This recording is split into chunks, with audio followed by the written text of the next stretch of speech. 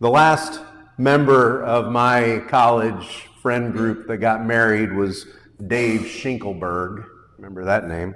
And he had asked another friend of ours, Gary and I, to be in his wedding, which was to take place in Ohio.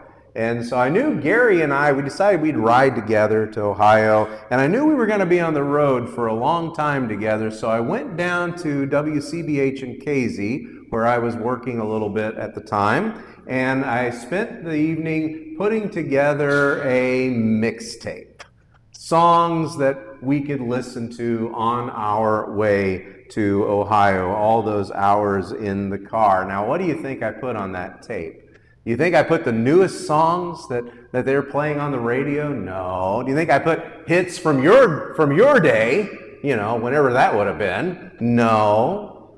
Pure 80s rock and roll, baby. That's what I put on this. Mid-80s rock. 38 Special, The Boss, Starship. We built the city on rock and roll. And Aha, Take On Me. All of those hits from the 80s, the songs that were formative to our relationship, to our friendship, the songs that Gary and I had listened to in the dorms, the songs that we had listened to when we were supposed to be studying but weren't, songs we were listening to in the greatest of times and in the heartbreaks, songs that we listened to while we were driving his beat-up old Nova to McDonald's or Hardee's for dinner. Songs that were a part of our history together. Now, I want you to keep that idea, that image in your mind when you think of the book of Psalms that we have in our Bibles. It is a mixtape. It is not a random collection of the songs of Israel.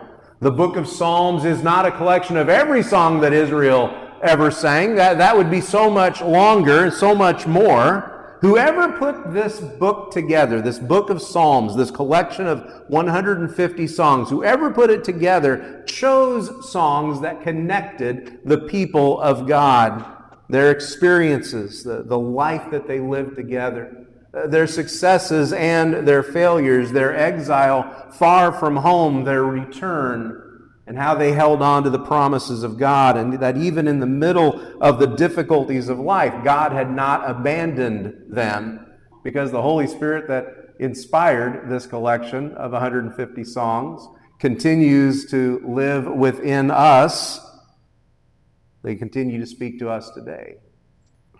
2 weeks ago, we went to Psalm 1, which from the very beginning, Psalm 1 cements us in the firm foundation of the Word of God. You could flip right back to Psalm 1 and look at those first two verses. Blessed is the man or the woman who walks not in the counsel of the wicked, nor stands in the way of sinners, nor sits in the seat of scoffers, but his delight is in the law of the Lord, and on his law he meditates day and night. And then right there on the heels of that very foundational psalm, we come to Psalm 2, page 448 in those blue Bibles. Psalm 2 is a reminder that the world we live in makes a lot of noise.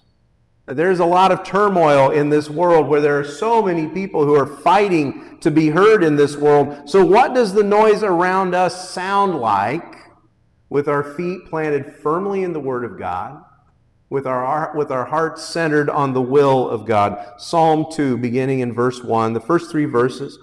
Why do the nations rage and the people plot in vain? The kings of the earth set themselves, and the rulers take counsel together against the Lord and against his anointed, saying, let us burst their bonds apart and cast away their cords from us. I was thinking about the songs on that cassette tape over there.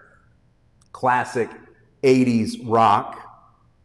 But Gary and I were listening to those songs almost 10 years later, 10 years after our friendship had formed. Those songs no longer really applied to us, nor were they the songs that the next generation were listening to. We were now hearing those songs with wives, with full-time jobs, with kids on the way, maybe a kid already for that matter. And whether we wanted to admit it or not, life had moved on. We no longer had the energy to bang our heads. And I'm not saying we didn't bang our heads to those songs, but we no longer had the energy, and maybe we turned them down just a little bit. We didn't listen to them as loud as we used to.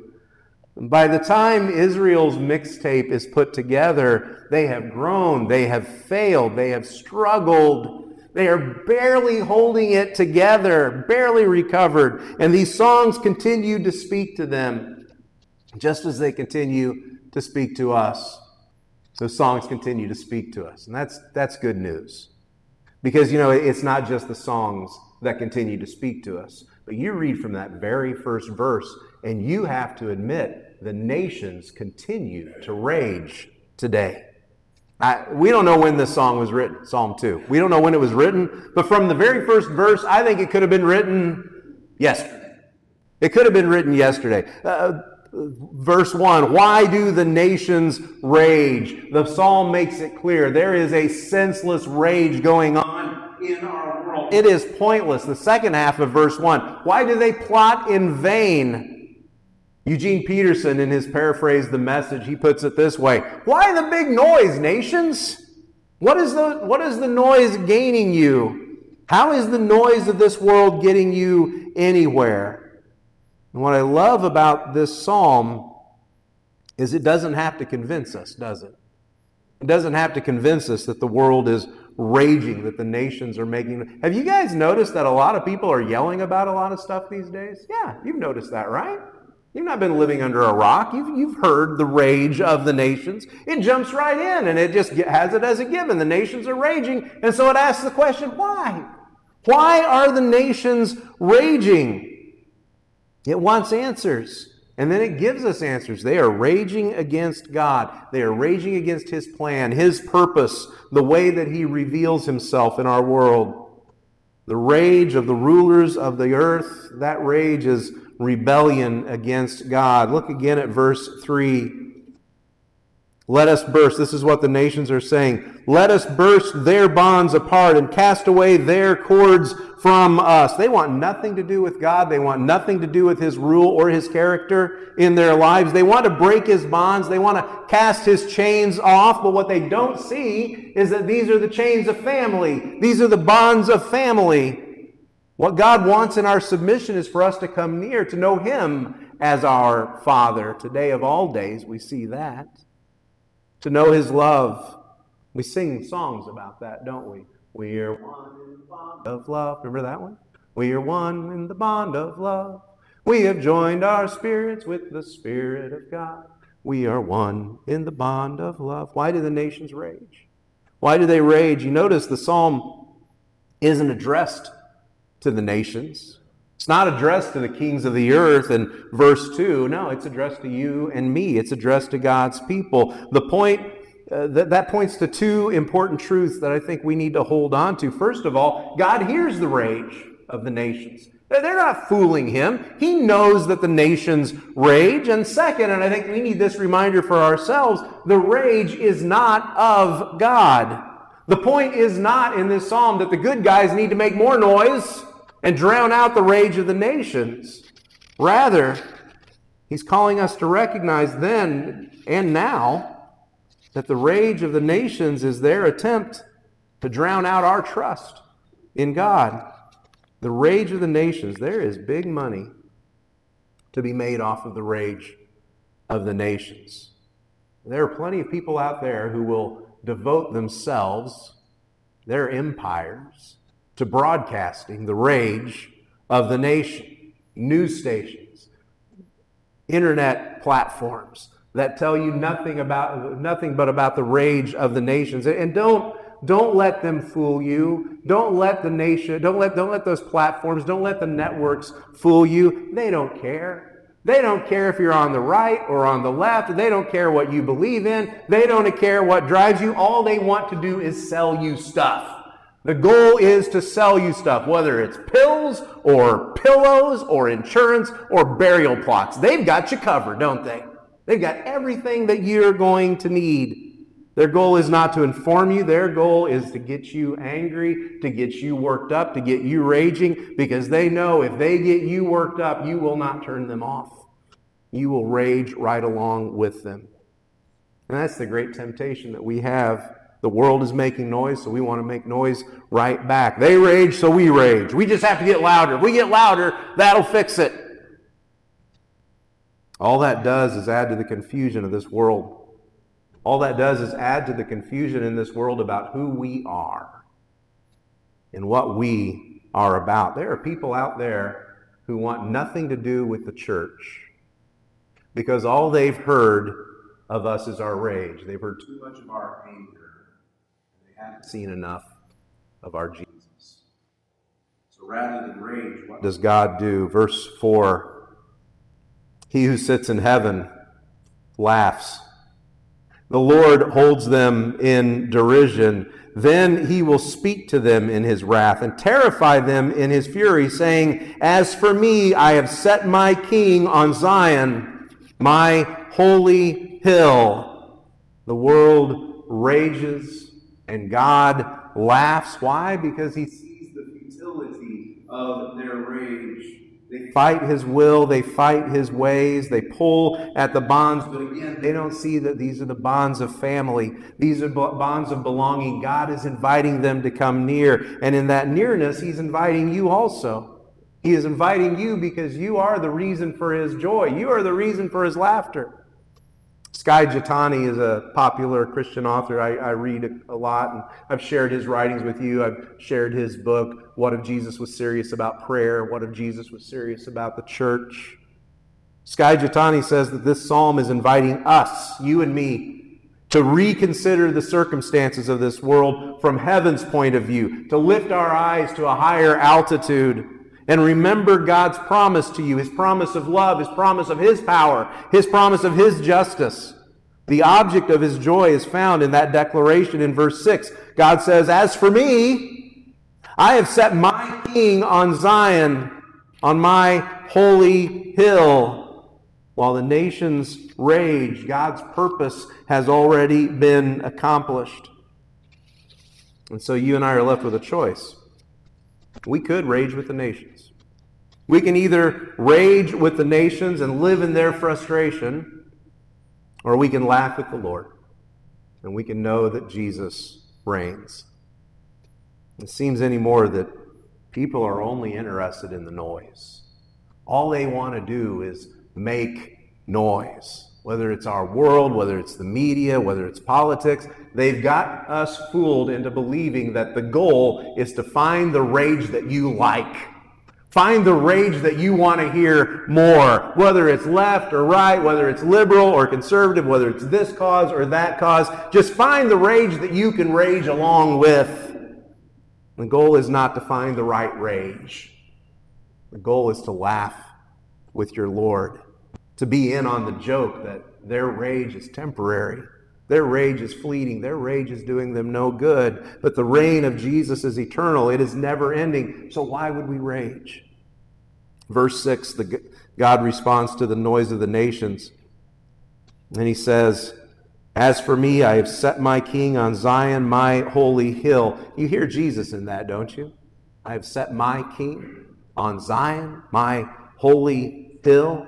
You hear Jesus in that so much so that when we get to verse 7, I will tell of the decree. The Lord said to me, you are my son. Today I have begotten you. Where have you heard that before? Oh, you go to Mark chapter 1. Jesus goes out to the Jordan to be baptized by his cousin John. He goes down in the water, and when he comes up, there's a voice from heaven saying what? You are my beloved son. In you I am well pleased. From the earliest days of our faith, Christians have read verse 7 and said, that's Jesus. That's about Jesus right there. Everything in this passage points to Jesus. You are my son. Today I have begotten you. Ask me, and I will make the nations your heritage, the ends of the earth your possession. You shall break them with a rod of iron and dash them in pieces like a potter's vessel. You think about how the nations raged against Jesus himself. Starting from his childhood, Herod hears that there's been a baby born in Bethlehem. What does he do? He rages. He sets out to kill all the babies born in Bethlehem. You see Jesus in his ministry, the Sadducees and the Pharisees plotting and scheming against him. You hear Pilate, the Roman official, there it is, the nation's raging. Pilate, the Roman official, sentencing him to death. None of that stopped God's purpose. We move on to the book of Acts, and we have persecutions. We have the Apostle James being beheaded. We have the church scattered and in hiding. We move on to church history, and we see the lions, and we see Christians persecuted. We come up to today, and there are parts of our world where Christians are arrested for their faith.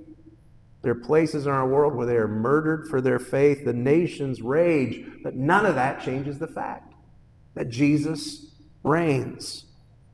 And so God's call is not for us to rage back. God's call is not for us to raise more noise, to raise our clamor against them. God's response isn't even revenge. God's response is redemption. I have set my king on Zion. So why? That's why he who sits in heaven laughs, because he knows that their noise comes to nothing. So what do? We have a choice. We can either rage with the nations, or we can laugh at the Lord and know that Jesus reigns. And the call through this psalm, in fact, the call all the way through Scripture, is that in the midst of the rage of the nations, Jesus invites you to come near to him. We've not always done a good job of that. We've not always done a good job of displaying our faith while the world around us rages. Too often we have raged right back. We have raised our own clamor. We have made our own noise. And if we didn't have something to be angry about, the world gave us something to be angry about. They've told us that we ought to be angry, that we ought to be indignant, that we ought to be upset about things. They didn't say Merry Christmas to me at that store. They're against me. I don't like what they're selling over there at that store. Well, don't go to that store.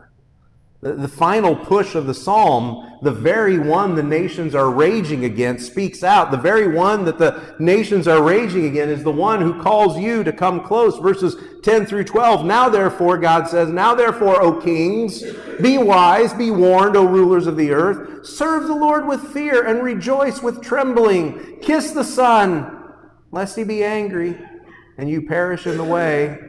For his wrath is quickly kindled. Blessed are all who take refuge in him. Did you hear who's being addressed in this final stanza? It's the kings. It's the ones who are raging in this world. And you hear the warning, but hear it also as grace, because he's giving them a chance. Verse 11, serve the Lord with fear. He's giving them a chance to serve. Verse 12, kiss the Son. He's giving them a chance to come near, to honor Jesus, a chance to know him in the way that you and I know him. And I'll remind you, that doesn't mean a thing if we're not willing to lay down our rage and find peace. Peace not just for ourselves, but peace that our world can see.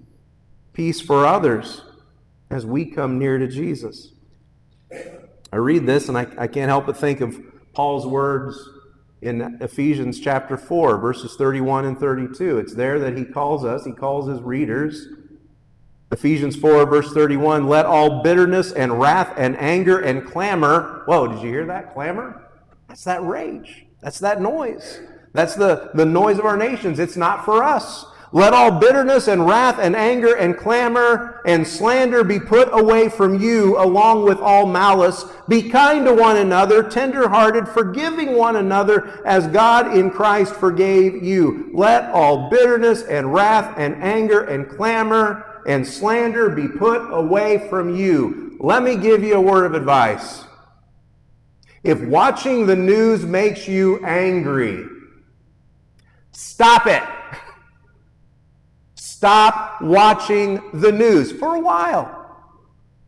Oh, you don't understand, Brett. I got to know what's going on. Did Psalm 2 just tell you what's going on? Oh, the nations are raging. Yeah, that's what it says. It says it right there. The nations are raging, and God is laughing. What else do you need to know? And I guarantee you, you will not hear that from the perspective of those talking heads at their news desks on TV. None of them are going to sit there and say, well, God laughed in heaven today. He laughed at our politicians. He laughed at those who are in charge of things. No. And if all the news is doing is getting you worked up, if all the news is doing is keeping you from the peace of Christ, then you've got to decide, what do I want more? Do I want the peace of Christ, or do I want to rage with the nations? Which one do I really want? That's why we're reading Unoffendable this summer. Because the news is not going to tell you this. The news is not going to tell you that you can choose to stop being offended, that you can choose to stop being angry. No one out there is going to tell you that. We've got to do it on purpose. No one out there is going to tell you that it's okay to put away the wrath, the bitterness, the anger, the noise, the clamor. No one out there is going to tell you that. We have to choose it. Find a voice of reason and find a voice of peace among all the noise. Jesus is inviting you to come near. Let him reign in you. Let him reign in you so you can laugh with him. Psalm 2 ends with that promise. Blessed are those who take refuge in him. The last line of the psalm is a blessing. It's a beatitude. Blessed are those who take refuge in him. Blessed are those who take refuge in Jesus. Does that sound familiar? Yeah, if you go back to Psalm 1, how did Psalm 1 begin? Blessed is the man or the woman who walks not in the counsel of the wicked, nor stands in the way of sinners, nor sits in the seat of scoffers, but his delight is in the law of the Lord, and on his law he meditates day and night. Both of these psalms put together are foundational to us. They set our feet firmly in the Word of God. They draw us near to the Son of God to come near him and know him. And in that place find his peace, and it becomes our peace. And so it comes down to this. You got a choice. You can rage with the nations, or you can laugh with the Lord.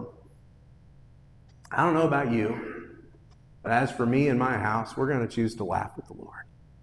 We're going to choose to laugh. I'm going to choose to love. I'm going to choose to drown out the noise of this world with the character of Christ, with the love of Jesus.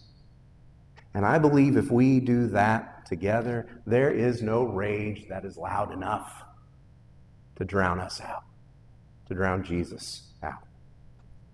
We come to the table. This is not just something we do at the beginning of the week. This becomes the center of our existence. The bread, the cup. It's not just a little cracker. It's not just a little cup of juice. It becomes the very lifeblood of who we are. By taking this, you are choosing Christ this week. And you are choosing to define where you stand in this world. And in the midst of this world's anger, in the midst of this world's clamor, you are choosing to stand at his table. And you're saying, this is where I am. This is who I am. I'm going to submit to Christ. I'm going to give my life for all that he's done for me. I'm going to pray. We'll sing a song that you all know very, very well.